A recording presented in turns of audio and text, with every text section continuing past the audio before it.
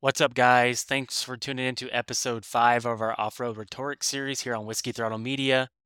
Today we're here with Rockstar Energy, Husqvarna, Factory Racing, Austin Walton. What's going on, Austin? How are you doing, man?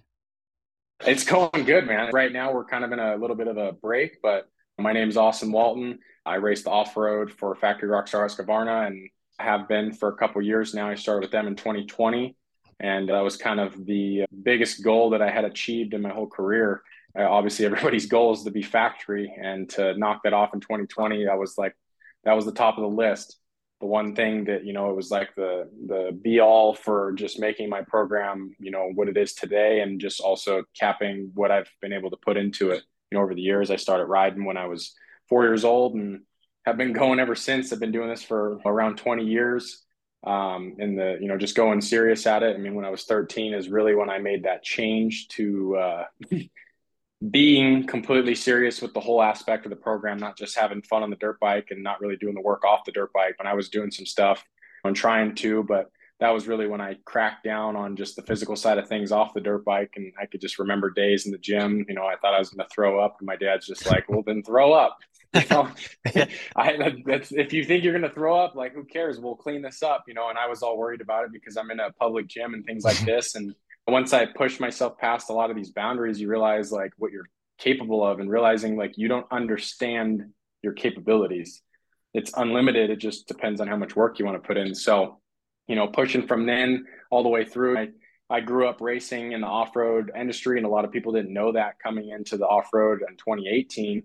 Everyone was like, oh, it's this moto kid, and I at the time like came in with a pro supercross license and a pro outdoor license and 16 years of racing in that.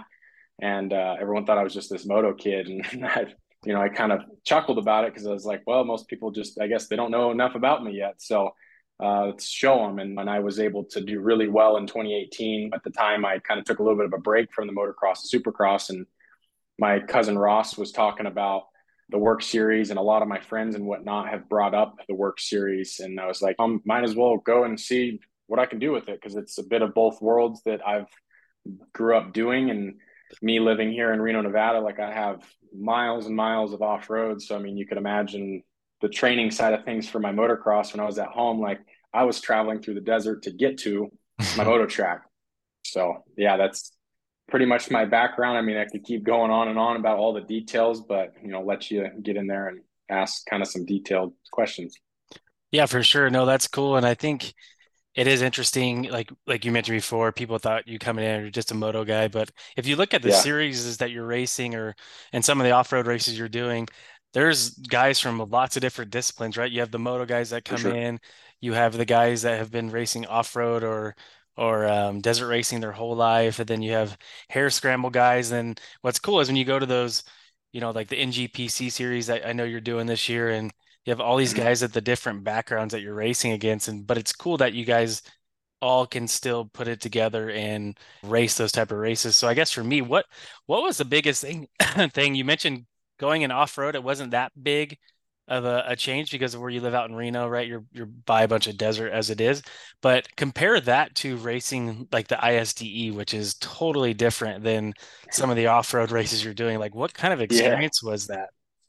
That was, coming from just like a motocross and supercross and that scenario to the off road that we have here on the West Coast in the US was definitely a big eye opener on just the different dynamic of the race, being that it's 6 days, your all time events. And then the other thing, the big thing too, is you have to walk all the tests beforehand. And shoot, that year, I didn't have much information and knowledge with it, and doing it as the club rider side of things, like, I didn't know where all the tests were. Like, you're in another country, you got to have phone service and all this stuff to get all the directions to everything and be able to run maps to get there. And that year, I hadn't walked that many courses before the race had started.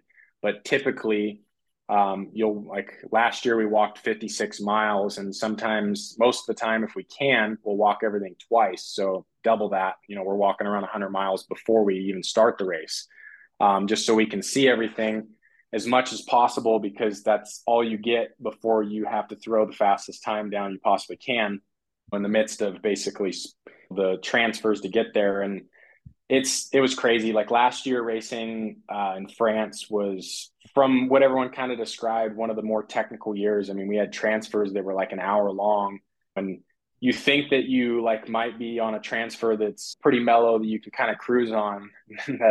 That was not the case. You know, you're on gnarly transfers. I think I crashed more on the transfers than I did even in the tests.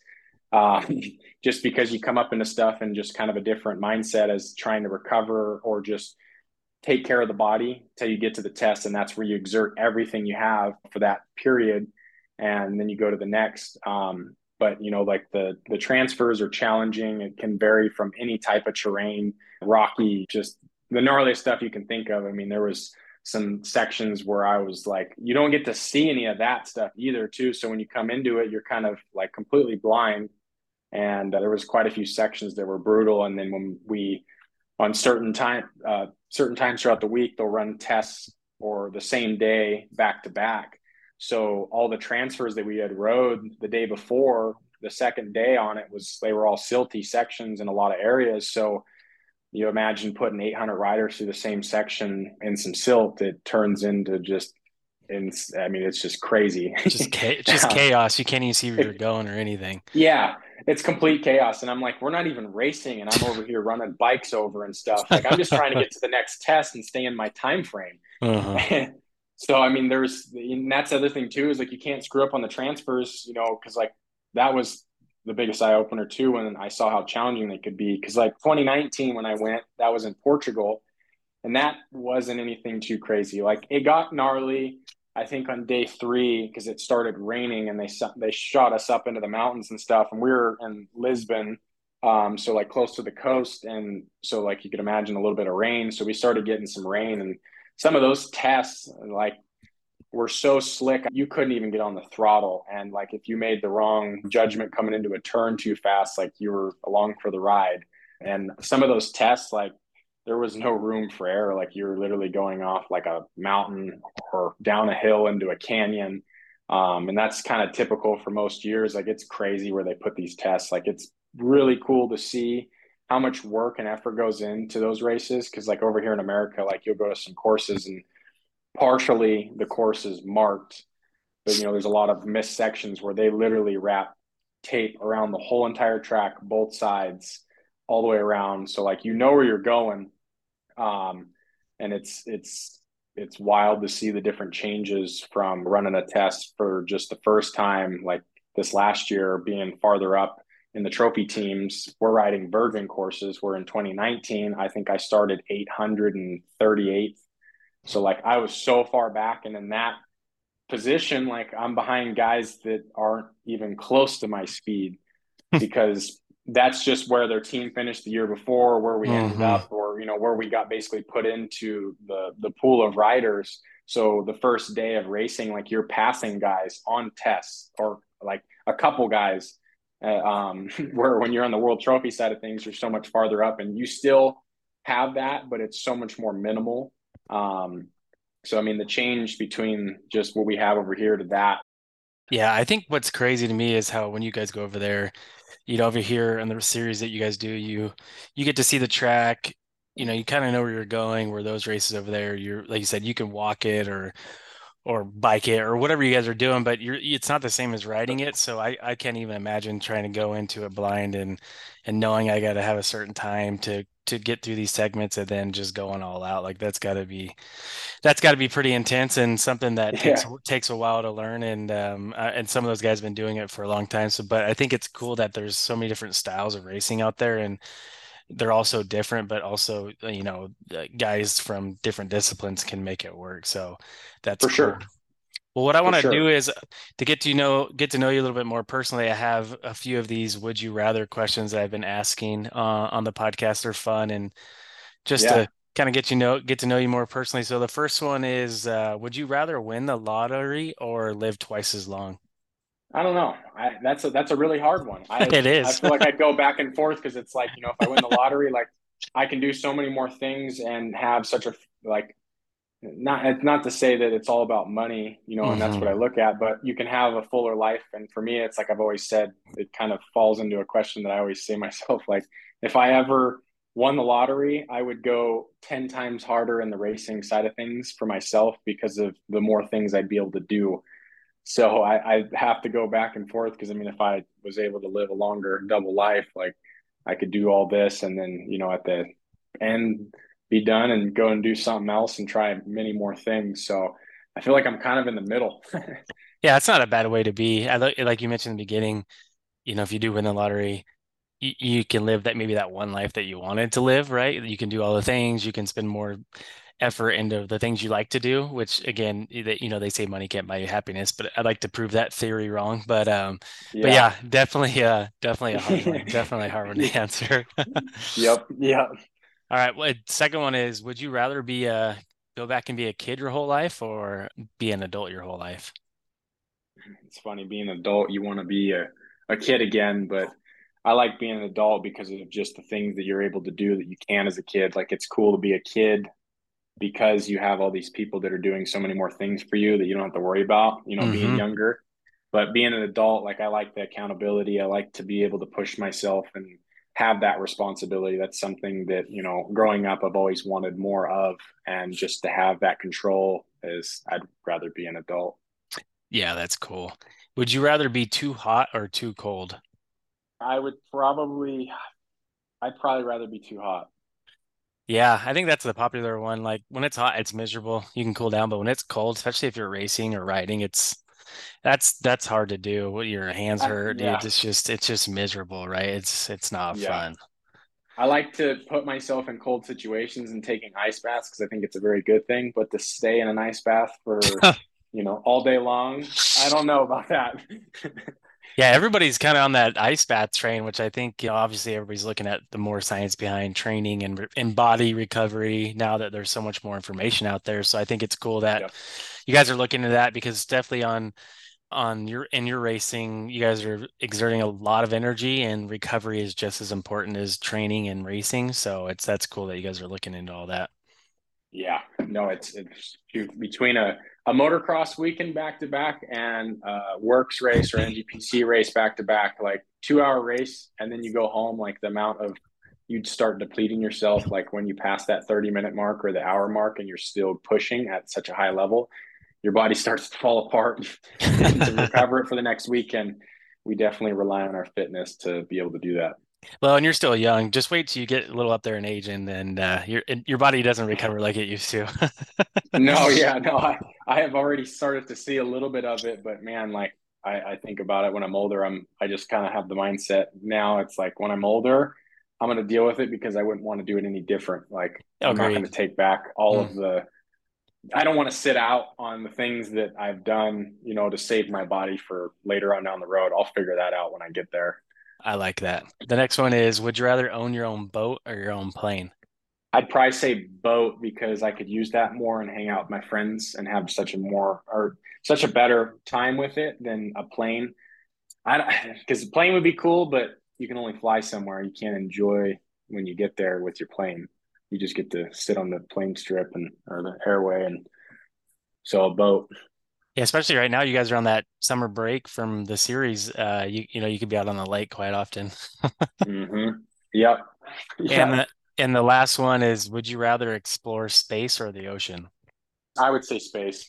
I've always been kind of a fond person of just the, I don't know, futuristic things. And it's funny because I say that because I'm kind of quite opposite. I want to keep in the old times of things, but I think space is more interesting than the ocean. I agree, and the ocean freaks me out anyway, so I will. Yeah, no, I don't I'll do too good in the water. no, me neither. The lake, okay, but the ocean, count me out. Yeah, I'm completely helpless when there's a shark or anything coming after me. I'm just sitting there, a sitting duck.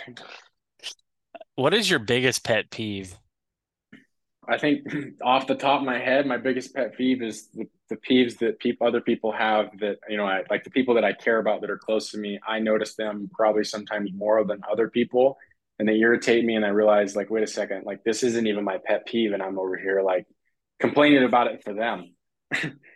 Yeah, and I would say that's probably common. The closest people to you, right? You wouldn't say you get annoyed with them or whatever the word you want to use, but you're around them so often that maybe I don't know. It's not always you're not always treating them the best because they're always around. But in hindsight, looking at it, they're the people that are closest to you. So totally can understand that. What is something that most people wouldn't know about you? Any hidden talents, anything that people that you did in your life that people wouldn't know? I always say that, I mean, I wouldn't say it's a hidden talent, but just I don't know, a lot of people have it, the hard work and ethic. I don't really know. I know a lot of people have it, but for me, like I've always been kind of, that's what's made me in the racing community. Like I wasn't great at a lot of things in this industry. I would say my greatest thing is I can take a hit. If I was to say anything, because my dad's always, and I'm really good at fixing things that shouldn't be fixed when it comes to almost crashing on a dirt bike. But I never took that one for granted. My dad always like, oh, you'll fix it anyways. And I was like, but the day I don't is the day that I don't want to happen. Um, but just being able to take a hit, and I mean, I feel like I've had to work for all the things I've had, and I feel like a lot of people have. They look at my riding style now, and they're like, "Oh, he's so smooth on a dirt bike," and kind of methodical with it. And that's just from years of training day in and day out and going to the training track with my trainer. And he literally like said, I got one corner out of 1,000 corners. Perfect. Every other Yeah. one of them wasn't at expectations. I wouldn't want it any other way, but I've had to, work hard for the things that I've created now. And, it's good and bad. Sometimes I wish I was talented, and sometimes I don't, because being talented, you don't respect it as much as you do when you work for it. Yeah, not all of us can ride around the track looking like Jet Lawrence that he's barely trying, right? So Yeah. a lot of effort put into it. If you weren't a motocross racer or an off-road racer, what would you want to be? If motocross wasn't your thing and you decided to do something else, what would you want to do? I mean, when I was in elementary school, I wanted to be a firefighter, but as I've gotten older, I kind of wish that I was a travel blogger, somebody that just got to travel the world and basically check out all the places until I basically got to the point where I was like, yeah, I'm good settling here. So I'd say traveling, being somebody that gets to live the lifestyle of just traveling all these cool places. Yeah, that's cool. And so growing up in Reno, are you still based out of there? And did you go through the public school system or were you homeschooled? How did you grow up there? Yeah, so I grew up in Reno. I'm still based out of Reno, especially for the off road side of things. Like I have so much off road close by, it's the perfect place for me. And growing up through the school system, like I went all the way through eighth grade and once in the public school system. And then after eighth grade, ninth grade till graduation, I went through an online schooling program. At that time was definitely the most busy, and leaving, I was maximizing all those days that I could be gone. So it was kind of that turning point, and that was when I finished off in the homeschooling side of things. That's cool. Yeah, and I always think there's not a right or wrong way to do it. You hear kids that grow up and they're homeschooled, from a very young age, and some that go to school and then go to homeschool, and then some that go to school and then it's continued riding. So I think it's cool that people riding dirt bikes that there's not really a right or wrong way to do it, and I think people figure out what works best for them. So you mentioned you grew up racing moto. You got your pro Supercross and motocross license. I saw you did a couple outdoors in 2018. I think it was Washougal and Hangtown. You finished low 20s there. Was that the first and only year you did outdoors, or did you give any other years a shot, or was that pretty much it? That was the first and only time that I had done it. I went to Hangtown and raced that one, and I went to Hang or Washougal and raced that one. And at that time, I was kind of in a little bit of a not really a falling out with the sport, just a very stressful time in my career of just mom and dad spending a lot of money for me to go racing and not exceeding at the abilities that we all thought I was capable of, and they thought I was capable of. And so I ended up coming back later in the season and did one more outdoors, and that was the Washougal round. And at that point, I was just like, it takes a lot of effort and time to do this. Like, I think I need to kind of take a little bit of a step back here and kind of evaluate what I'm doing and where the future is with this racing is going. And that was when I took a little bit of a break. But so yeah, just basically those two outdoors are the only ones that I have raced.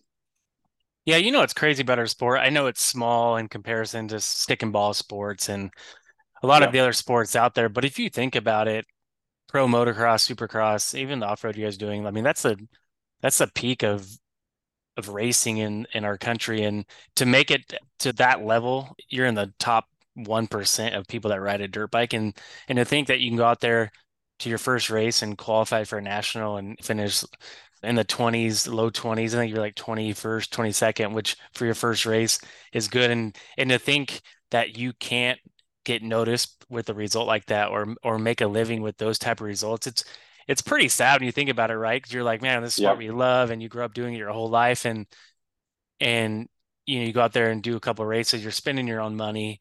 The payback that Hmm. you're getting from the race isn't really even covering the cost it costs to go race. And that's what's sad about it. I think, Yep. and I don't know if that maybe helped your decision to go to off-road, or if you thought about giving, the pro motocross scene another year, but it's sad that you guys that go really fast, and again, you get almost one shot and you go out there and it's like, well, I guess we're gonna have to do it on our own.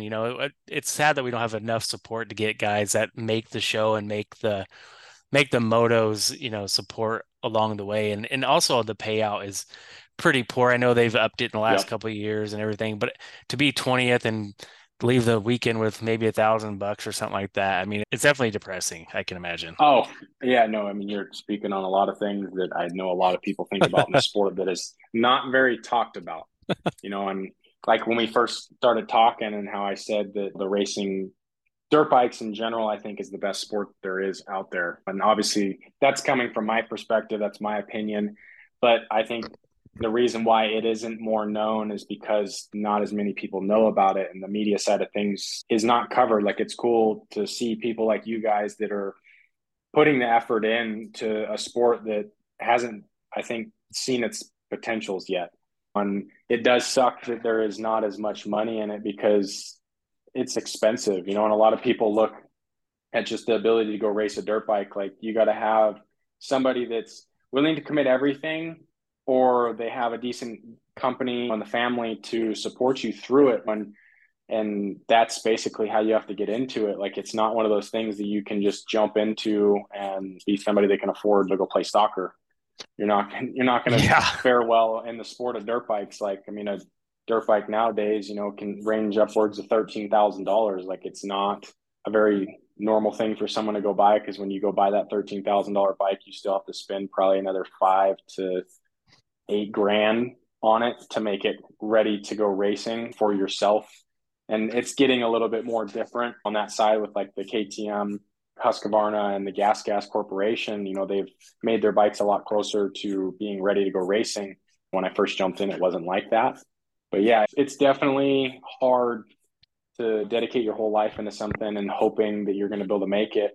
And if you get to a certain point where it becomes financially just too much for either the family, yourself, or the program, you got to make a little bit of a change.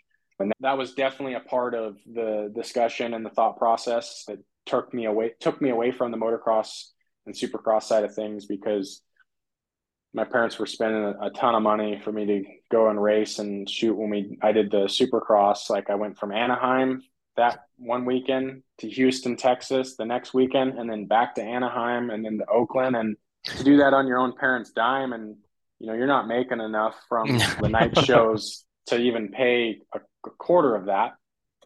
And Yeah. it's a lot of people like the people that are in racing right now are the ones that are just so passionate about it. They overlook all of the financial side of things when you're just doing it because you love it and you hope that you get an opportunity. And it's hard to do. Yeah, and it's sad that like you look at obviously golf's really on a big stage, but you look at the guy that he made the cut, but he gets last place in the US Open, and for 4 days of golf, he's making I think it was like 58,000 for last in the tournament. Where you guys you got there, and if you're in a 250 night show, and even if you don't make the main, you're like I said, you're getting $1,000. But like you said, you have a $13,000 dirt bike, and or probably two of them because you need a practice or a spare bike, and then you have the other thing that's crazy to me is that you have to have your pro license you got to pay for. Then you got to have your own, you got to pay for entry fees, and you got to have credentials for your mechanic, and then I mean, it adds up. And if you don't have a team or sponsorship for that and you're funding it out of your pocket, it almost makes it impossible to say the least. So was that kind of one of the things that you meant when you guys decided to do off-road? And you said you rode off-road your whole life, but if you think about motocross, supercross, you think, oh, the fans, the glitz, the glamour, and then you look at off-road, you're like, man, guys out there, it's long races, guys getting dirty, you're riding in the dust, the rain, the mud. it's not as appealing, I would say. Did you think of it that way, or were you excited to make that jump into the off-road scene and kind of think what and wonder what you could do there? I mean, that's always definitely a thought. It's super cool to be able to go to a race and just be around fans and whatnot. Like I feel like I perform better in the more stressful situations like that. Like when people are watching, like growing up, like I remember when I'd have like factory teams being out at the pro outdoor tracks and whatnot, and I was privateer, like you'd see like Roger DeCosta or like big time teams out there, like I was on those days, like always. And so like getting into the motocross supercross side, like having that many people and eyes in it, it's definitely a cool aspect. And it's unfortunate that it's not that way with the off-road side of things, but I think with the off-road side of things, like shoot, I think it would be bigger than the motocross and supercross because it's more relatable to so many more people. Like everybody can ride a dirt bike at any level, whether it's a 50, all the way up to the 450s or big bikes. Like so like it's a little bit more relatable in off-road. And the works and the NGPC side of things, like NGPC, like they'll get some pretty good showings of just people out there, and it's cool to see the family basis. So it's definitely a change. Those are some things that like I wish that was there, but for what it is, like when I had the opportunity and just to go and test out the off-road side of things, like when I started doing good at it and I was able to find like an area where I was able to be successful with it, like I kind of forgot about the fan basis and stuff, and more was just like everyone does it because they're more passionate about riding the dirt bike. Or I mean, I don't want to speak for everyone, but speaking for myself, like I'm more passionate about riding the dirt bike than I am to go out there and show off everybody like what my capabilities are. Like I want to ride the dirt bike, and to be able to ride the dirt bike, for a living is what I want to do. I don't want to be the guy that's doing it just because I want people to see me doing it. Like obviously that's a cherry on top is the way I looked at it. Yeah, that's cool. And what's interesting is the work series been around for a long time. I know the NGPC series used to be called the Big Six, and Yep. the work series back in the day, I remember the days of like Ty Davis and those teams, and you had Bobby Bonds out there. But honestly, in Mm-hmm. the last couple of years, these series have a lot of support from the manufacturers, like you mentioned. So you're riding for factory Rockstar Energy Husqvarna, you have factory KTM, Mm-hmm. Beta. You have SLR Honda, Precision Concepts Kawasaki. I think Purvine's Yamaha still out there. There's a lot of support out there for you guys, and I think there's a lot more support than people realize. And then also, like you mentioned, going to these races, I feel like the atmosphere there is just more laid back and family oriented, where you have people camping out over the weekend, you have kids that are racing in the mornings, and you guys are doing the afternoon races. And I don't know, it just reminds me of like old school moto where there's lots of families, lots of trailers. It's just a cool event, and I feel like they Yep. how it's been in the last couple of years has been enjoyable, not only for the people racing, but the people there. It's just a fun environment. And yeah, racing's fun too, but it's just a cool atmosphere to be in. Definitely. Yeah, I would looking at it and just seeing both sides of the spectrum, like motocross and supercross, not to like make it sound like it's a bad place to be, but like it's way more serious of an environment. Like it's pretty cutthroat. Everyone's kind of all about themselves, but and I think a lot of it is just because it's so hard to do. It's not just intentionally like people are trying to be like rude or anything. It's just it's hard. And when you come to the off road, like not to take away from that, like it's extremely hard on the physical side of things and the racing side of things. Like we're pushing, our what I think is my 30-minute outdoor pace for 2 hours. And so the physical side of things is crazy for that. And they're just two different worlds. The family environment of the off road is kind of a breath of fresh air. It's nice to just see so many people that are just there because they just love riding dirt bikes. They're not there because of the fan bases. Yeah, and I think when you think about an hour and a half or 2 hour race from outside looking in, you're like, oh, these guys probably pace themselves. But if you go watch those races, it's pretty much a sprint the entire way. Mm-hmm. And you guys go pit for 15 seconds or so. You guys have the quick fill gas tanks that you're in and Yep. out, and they might splash some water on you, and you get a fresh pair of goggles. But you guys are pretty much at a dead sprint the entire race. Where I think from people think, oh, you kind of settle into a pace that you can go for 2 hours, but that's not always necessarily the case. Yeah, no, when I first came into it, having a motocross background, like amateur ranks, like you've 6 laps. And if you're not there on lap one or two, you're not getting to the front because they're gone. It's just you don't have enough time. And I struggled a little bit with that growing up through the ranks, but like out the off road side of things, like after spending so much time with the motocross side of things, like my speed right out of the get go was like full head. And these guys, when I was racing the Pro 2 in 2018 and 2019, like they didn't really have that. Not to take away from these guys, it was just a different way of how they went about their speeds, and they started to pick it up towards the end. And I was already so far ahead at that point in 2019. Like I had multiple races where I was like 3 minutes ahead. And like that was when I was falling off, and that was when they were turning it on. So I was able to manage those leads. And that kind of, I definitely saw a change with how things were. And when you go to the pro ranks, like it's not like that in the lower classes. Going to the 450 pro side of things, like the sprint speed was there, and sometimes it wasn't, but like there was always strong racers racing against a Taylor Roberts who's been doing it for 20 years. Like it's hard to find scenarios where he wasn't good at, because I mean, Yeah. it's just he's so well rounded, and there was a lot of other people out there in the same manner, Cole Martinez and Dante Oliveira, and just there was quite a few others that were still in it from just like racing from when it was a different owner in the Work Series that had some serious background in the off-road side of things, and those guys were strong all the way through. But the speeds just keep going up. I mean, it's just crazy. The technology gets better and we go faster, and then physically we get better and we go faster, and it's just never ending. And when you're pushing for 2 hours, like 30 minutes, like you get the deterioration side of things is gnarly, but like you can only beat yourself up so much in a shorter time domain. Where you go for 2 hours, like everything starts to multiply on how much you're beating yourself up. I remember one race when I first got on the team in 2020, it was a bit of a change going to a factory side of things where like you're stuck to the sponsor on the team, where privateer wise, like I never had to worry about that. And I had to figure out some gloves, and I've always been a picky person about my gloves. And at the time I picked just a set of gloves that they were a little too tight for me.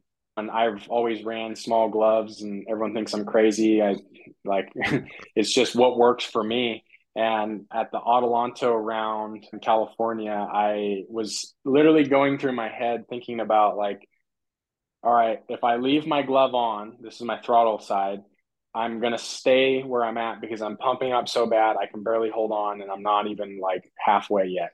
If I take my glove off, I'm able to finish this race and go way faster because I won't be able to complain about my glove. So the thought process was to take my glove off. But come to find out afterwards of the after effects of what I did to my hand for riding for an hour and 20 minutes with no glove and having to race the next weekend, I had completely eroded my palm skin to like the nerves. And same thing with my thumb. But I ended up almost getting second place in that race. I was sitting like fifth place at the time, and I worked my way almost in the second and finished with a strong third. And that was my first ever pro race on the team and everything. And that was definitely a cool accomplishment. But coming to the next weekend, like I was lying to myself on how much pain I was going to have to go through and deal with. So it May- wasn't great in the long run. Maybe that's a Rockstar Husky thing. Obviously, Zach Osborne on the Rockstar Husky factory team on the Yeah. moto side. I always heard interviews where he's very particular about his gloves, and his gloves are so Yeah. small he like needed help getting into them. And so, I get you there. Gloves definitely. I'm picky too. I think a lot of people are. It's just not too many people give much credit or want to acknowledge it. People that I've been around, like they're like, oh, they try like a glove size down because they see it's working for me, and they give me a hard enough time about it and realize I'm not going to change because it's just what works for me. But and then they change and they're like, oh, I was actually better going down a glove size. And I'm like, I'm not trying to say what I'm doing is right for everybody, but it's definitely something that's pretty critical, because I mean, it's like having a grip seat and loose pants. It's pointless to buy the grip seat at that point. I mean, it doesn't work. No, you're showing a lot more than you want. That's for sure. Yeah, no, and it's funny too with you saying about just the Husqvarna side of things. It was perfect when I got Dave Feeney, because he was totally. It was like basically he just went to another Osborne, the Yeah. same situation. And I was asking him, I was like, "What was Zach doing with his gloves?" And he's like, "I had buddies say that they're like, I straight up, I swear I saw him putting 3M glue on his hands to put his gloves on and just glue them to him." And I think I asked him, and he wasn't actually using it, but very similar. And I actually kind of followed some of the things that he used. And now I'm kind of at the spot where I use like a spray glue but they discontinued it. So now I'm trying to find a new one. But yeah, it's definitely I guess there's a couple people that do it on the Husky side. And I think he even used to shave down his grips and stuff like that because his hands were so small. I don't know, but hey, whatever Oh, works. I ran them. His grips were a custom grip. They were smaller. It was a smaller diameter on the throttle tube.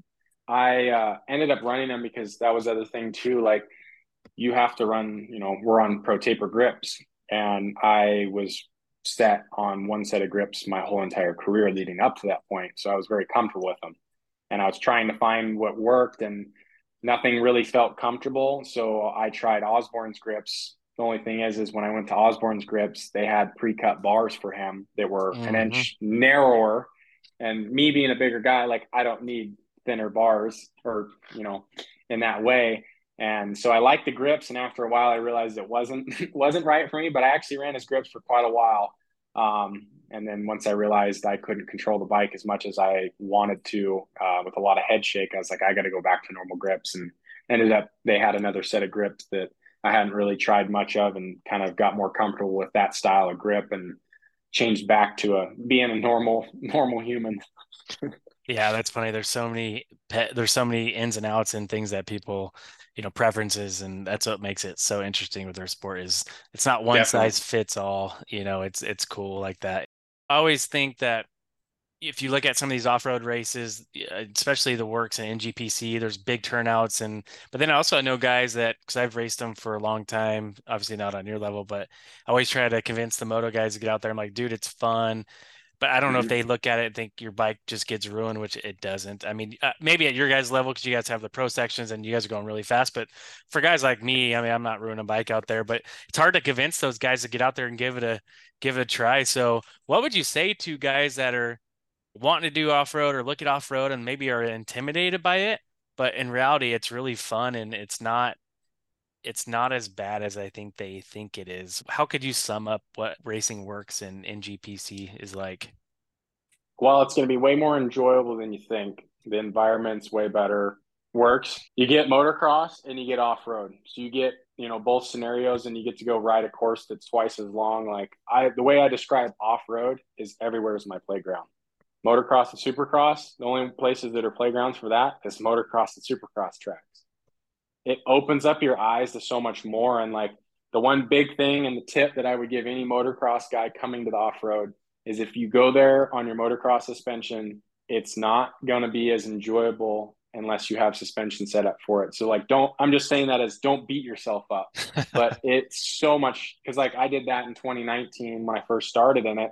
I ran full motocross suspension and I felt like a complete squirrel out there. I was like, this 2 hour race destroyed me, and I got to do this for the whole season. I was like, this is gonna be brutal. But once I adjusted my suspension and made it more suitable, because like we run so much different setups. Like for me, like going Hmm. to a motocross track, I don't really even like to show up to certain ones because I'm not able to give my fullest potential on my capabilities because it's not set up for that.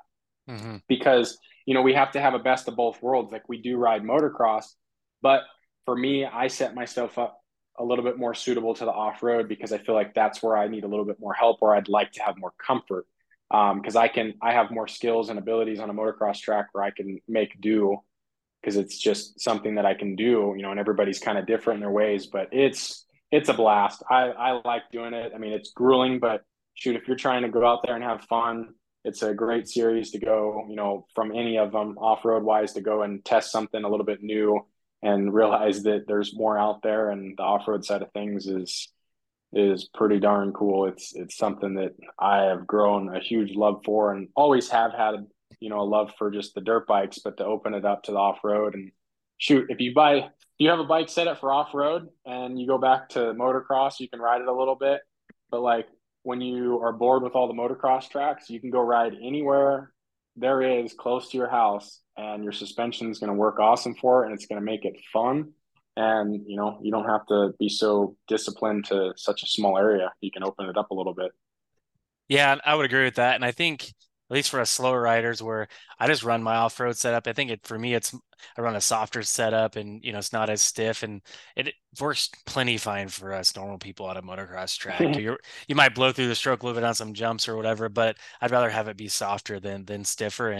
But I think it like you said, it's It's definitely enjoyable. You mentioned the moto track. It really is an expanded moto track, right? You have the motocross portion of it, which is maybe 10% of the track. Then you have off-road, but for most of the regular guys racing it, it's groomed, it's watered.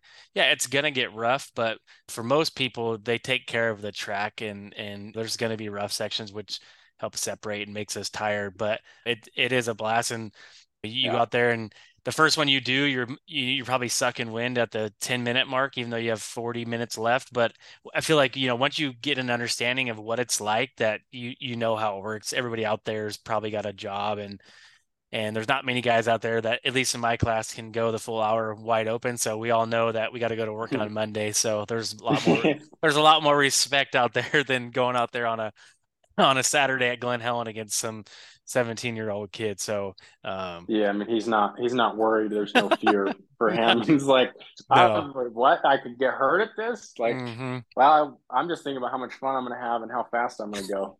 For sure. So 2023, this year, you've been on this team for a couple years. Like you said, you made the jump over off road really in 2018.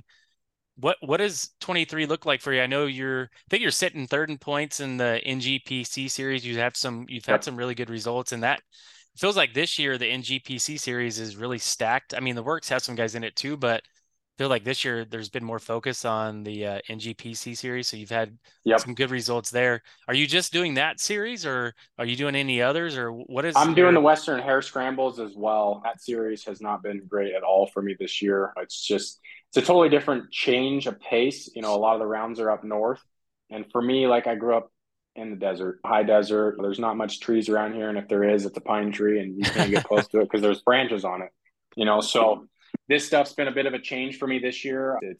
It's not near what the performance effort or the abilities that I'm able to put out, and it's not a lack of team putting into me or whatnot. It's just something that has been hard for me to adjust to. And I mean, you got an average speed of like 47 miles an hour, and your base speed is like 16. Wow, yeah, Way different than our averages on the NGPC or Works or any of the faster series. We'll get upwards at 100 miles an hour, basically as fast as your bike can go, and we do that every lap. You know, yeah, or you'll go to a series like, if you want to call it the tighter one, like Lake Havasu, like it's a short course, and in a 2 hour race, like we've done 27 laps, and it's way tighter, but the speeds are so much different. So the change of pace for the Western Hare Scrambles this year has been a huge, just, I wouldn't say eye opener, but something that I'm having to adjust to, and just having a lot of struggles with it. But when it comes to the NGPC Works and just like those types of races, like like that's what I've trained the most on over the years.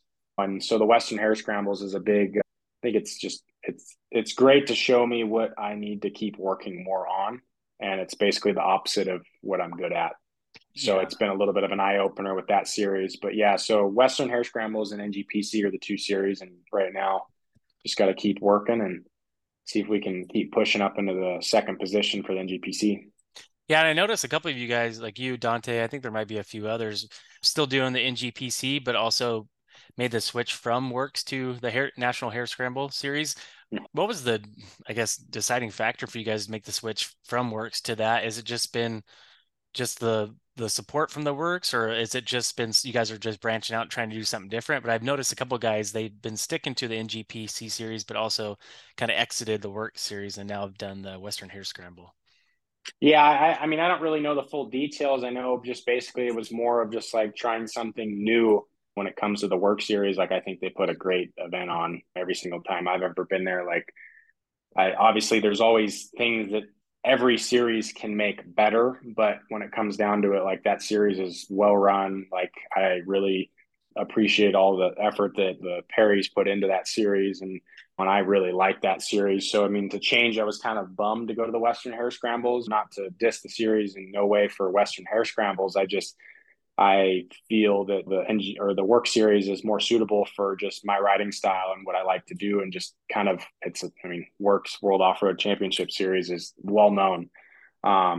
So, I mean, I think it was just a bit of a change on the team side of things. And I was like, all right, let's see where this goes. And that was kind of their decision. When I don't know all the details as to what was the decision or the deciding factor for it, I think it was just a bit of making a little adjustment change. I don't know, maybe suiting a little bit more training towards like what East Coast riders get that we don't get on the West Coast, and kind of having that dynamic where you have some fast racing, but you also have the tight stuff, and building that skill level to, basically both ends of the spectrum. Yeah, and I think if you compare Works and NGPC, when you're doing both of those series, they're really comparable. So for your guys' Yep. riding style, right? You're like, okay, yeah, a lot of the same venues, different track setups, a little bit different pro sections or whatever, but very similar. But then, like you said, going from Mm-hmm. a NGPC to a hare scramble, totally different ends of the spectrum. So it's probably hard to transition back and forth. It's different. Like right now, I'm running two different setups on suspension and having to test with two different setups and bouncing back and forth from those disciplines. It takes a little bit more when you're like, all right, I'm done with NGPC now. I'm getting on my other suspension and I'm kind of changing up. And I know some of the other riders are riding the same setups. For me, I feel like the best thing was to make something a little bit more suitable for it. And for me, like I've spent a lot of time in the motocross side of things, so motocross, I feel very comfortable and I'm strong on that stuff. And with the off road, like it's a little bit, you could say, more foreign for me. So I want it to be a little bit more comfortable on that stuff. So making the suspension a little bit more suitable to the disciplines that I'm riding.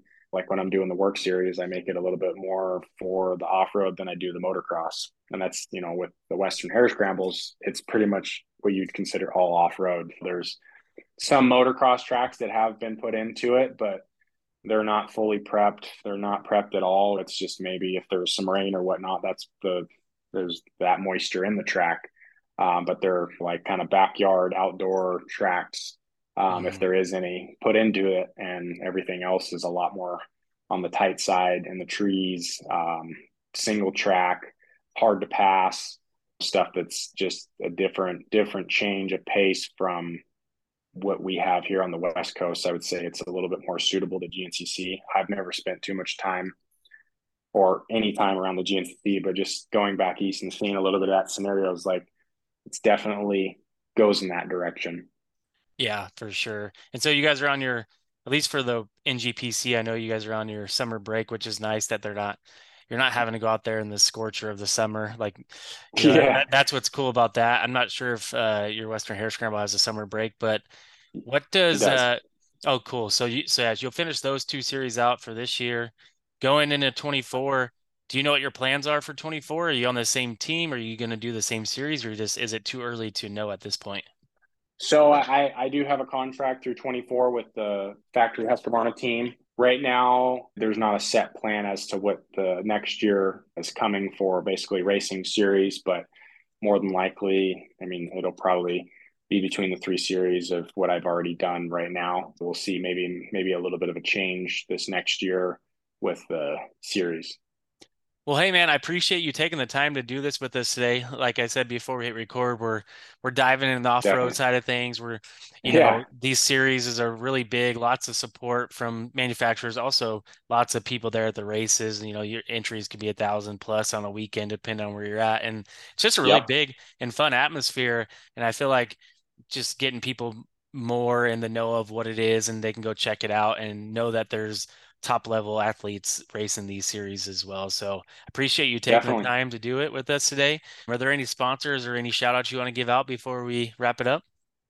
Yeah, I mean, obviously the factory Rockstar Husqvarna team. I can't thank those guys enough for the opportunity. And first off, want to thank you guys for doing what you guys are doing to support just the industry. Because I know there's a passion on your guys' side, and it's cool to have people that are supporting us. And if you guys want to check out my social media pages, it's Austin_Walton50 on Instagram, and I also have a YouTube page. You guys can jump over there, Austin Walton, where I've thrown up some blogs and some things where I've had in the past to see a little bit more kind of behind the scenes and stuff that I've put up that I don't have over on my Instagram social media side of things. But yeah, can't thank the whole team enough. And Dave Feeney, my mechanic, it's cool to That is have somebody cool. with I mean, it's wild, like cool to have somebody with that much background. I mean, just the stories he talked about and how there was a story with him with Tomac, they were, he was on minis and stuff. So it's wild to have conversations with him and shoot just to I mean, he's a friend of mine. He's not just my mechanic, and it's cool to have that, camaraderie and somebody. I kind of well, he's more of like a dad figure to me than like a normal mechanic that's at a younger age. He's Mhm. he's got so much wisdom and experience. Like, I'm all ears always with him, and we work well together. I love having him and with my program, and Anthony Basilia on the team manager side of things. Like, these guys all do so much for us, and can't thank those guys enough. Yeah, that's awesome. And that's cool that, Dave has made his transition over to off-road too. He said Yeah, Osborne's mechanic for a long time, and it just seems like a cool guy. And like you said, he has a lot of experience. You probably take a lot from him. So that's awesome. And definitely. for us, Whiskey Throttle Media, we're gonna, like I mentioned before, we're gonna make a trek up to Ridgecrest. I'm out of Bakersfield, so it's not that far from my house, like an hour and a half or so. So we're gonna make Yeah, that it's not trek up to bad. Ridgecrest and do some rider interviews pre and post race and just some bike videos and really just try to give the NGP series a little coverage, not only for them, but for you guys too, and just bring some different It's awesome. content for everyone out there. So I appreciate it. And yeah, enjoy your break. I'm sure you guys have been racing a lot this year, so enjoy your break. And I'm Yep. sure you'll be ready back at it come August, Oh yeah, September. definitely. Well, I appreciate you. Thank you.